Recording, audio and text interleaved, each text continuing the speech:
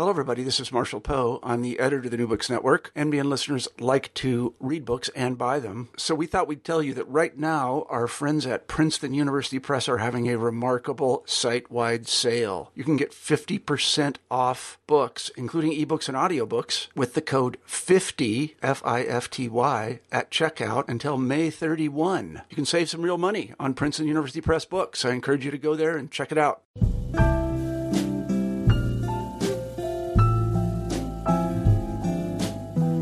Welcome to another installment of New Books in Poetry's month-long celebration of the chapbook, Chapbookapalooza. I am your host, Jen Fitzgerald. Noah Stetzer is a graduate of the MFA program for writers at Warren Wilson College and has received scholarships from the Lambda Literary Retreat for Emerging LGBT Writers and from the Bread Loaf Writers Conference. He is an alum of the Young Writers Workshop at University of Virginia. Noah's poems have appeared at Nimrod, James Franco Review, and Bellevue Literary Review. Born and raised in Pittsburgh, Noah now lives in Washington, D.C. area and online at noahstetzer.com. Welcome, Noah. Hi, good morning. So there's a lot to talk about with this chapbook. I'd like to jump right in with a poem. Would you please read Driving Lessons on page 8? Sure, I'd be happy to. Driving Lessons. I remember counting the seconds it took for an oncoming car in the far right lane to come past us, and then the seconds it took for me to make a left-hand turn. Small numbers to make it across one lane. Reasonable risk. Easy work. My father wanted me to see that I have more time than I might think. It's the momentum and the seconds to get to the other side. Feeling through the pedal, the pool of combustion run up your leg from your foot, and the windows on all sides lit up with street and the traffic coming at you, with only seconds, and trusting they see you, while the 4,000 pounds of car around you moves fast, that can make it feel dangerous. My father would say, the stuff on the dashboard now shouldn't be there. It's distracting, all that stuff from your pockets. The blood test order, and the dry cleaner's ticket reflecting in the window. You'll see that, and not the road. Thank you. I really love the final image here, the multi-layered meaning of distraction. When you are in the initial drafts of a piece, do you work towards a final image like that, or does it surprise you? It often surprises me. And a lot of times when I'm working on a poem, I work past the final image. I'm sure we all do this. Mm-hmm. So that when I go back in revisions and edits, I realize, we need to stop way back up here at the dashboard, Yes. It really did. Most of my poems' endings sort of lift me out of my chair, and I get so uncomfortable because they're so obviously where the poem wanted to go, but I had no idea that that's what I intended to do, and it just sort of startles me out of my seat. Mm-hmm. So how many drafts do you normally take a piece through? My gosh, that's a great question. Well, I do a lot of free writing or morning pages. I used to use a site called 750 Words that really supports that idea of just free writing, drafting first thing in the morning. Just to get a lot of things going and get myself warm with the language. Mm-hmm. So that's typically how it starts. And then I would probably take that sort of raw material through maybe 3 or 4 drafts. Okay. Some things that are several years old I'm still tinkering with. But 3 or 4 I think is typical. Okay, awesome. So let's hear another poem. For the next one, would you please read Now Voyager on page 14? Sure, I'd be happy to. Now Voyager. It was like dreaming, only realer. My cough at first hitched inside my chest, then snapped up and out. And like Voyager, I arced away, punched, shot, and spun through the ceiling and out from under the snow clouds. Here, the ICU nurse had said, we don't have conscious patients. Most come and go and never come out from under. Staring at the ceiling while she pushed the morphine in slowly, just the sound of something from the TV off to my right, I had started to fade and then sank inside an empty sleeping. Has it been days or only hours since you'd been here? Was I still sleeping or something different while I ricocheted and hurled, tumbling forward, my rotation equal to the square root of my infection? At the far end of our apsis, I hovered almost past our gravity, where I was almost not in orbit with you. We're what they call a two-body problem. It's like double planets. But I was out there at the far end, and what you didn't know but I did, that the stars are far apart that far, and with my hearing stretched as far as I could, there wasn't a whisper, not a murmur, not even static, that I might have called something more or even evidence of something more.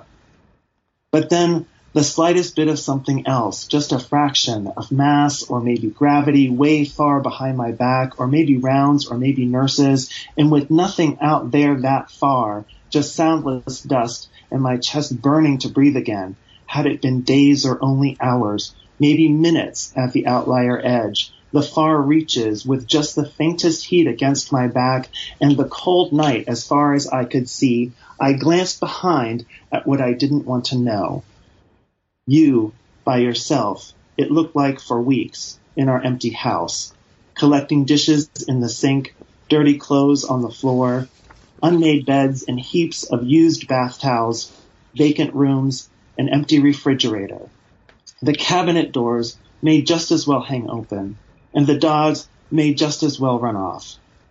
The aching house, with just you pacing lines from floor to room to desk to chair, looking for what you can't fucking remember, while at the far reaches, what's left of momentum, multiplied by the mass of just one question, turns and pulls me homeward, something like a call or string or thought, something sticky like a magnet or maybe just wet sugar, keeps, draws, leads, takes, carries, and brings me circling round until turning back at last I face what I cannot leave and cannot recall, something I need and even more want.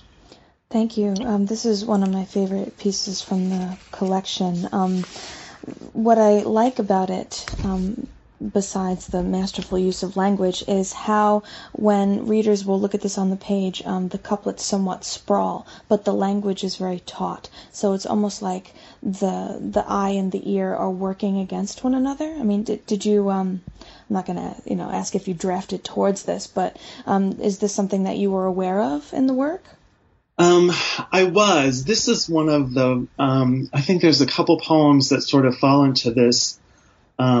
Sort of on the edge of uncontrollableness.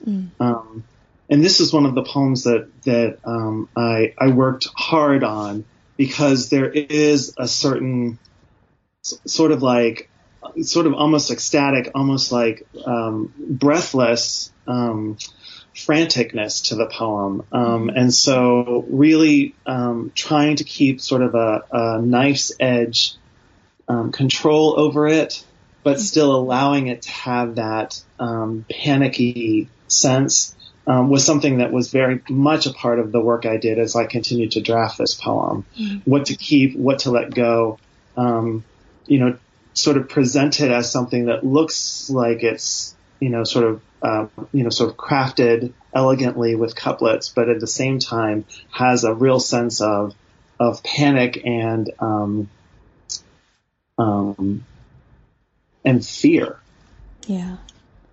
No, you handled that really well with this, because I did feel as though I was being cast off, and just as I got to the point of no return, pulled back in. So, like I said, this is one of my favorite pieces. There is a narrative that the reader can easily follow. Did this happen organically, or had you already delineated the narrative by time or event? In the poem or in the book? In the collection as a whole. In the collection. The poems are not in the book in the order in which they were written. But as I put this together, it seemed, using a chapbook format, it's sort of a smaller, tighter space, that it seemed best to just sort of follow kind of a chronological order of an experience of landing in the hospital, through an acute infection and then sort of coming out the other end of that and arriving back home dealing with sort of the chronic implications of an HIV infection. Mm-hmm. You know what I mean? Yes. So it does kind of, that was sort of the thing that was in my head when I sent this in, is that it kind of moved through those two fields. Mm-hmm. That's actually a really interesting thing that I'm dealing with in my own work, is that when you have this overarching idea of a linear narrative, but the impulse to write is taking you in much different directions. You know, with you followed that impulse and then imposed the linear on it later, which is really brilliant. And what was really exciting for me, and I guess we're always learning, there are like one of the last poems in the book is one of the first poems I wrote. And so in putting a manuscript together, I think that's one of the real joys, at least that I found for myself, is that realizing something I was struggling to understand in a very early poem fits so perfectly towards the end. You know? Yes, absolutely. And to finish off our interview, I'd love if you could read the last poem in the collection, Use, on page 25. Sure. Use. Stand me up naked in the carport and go at my legs with Brillo pads and Comet cleanser. Go ahead and draw blood if you think that makes a difference. I've soaked myself in Drano baths and picked at scabs along my lips, but this won't come out. Use my blood-stained toothbrush to scrub my toenails with your thumb pressed hard against the cold hose nozzle. Unfold a stepladder, climb up, and frown at the grime on the top of my head.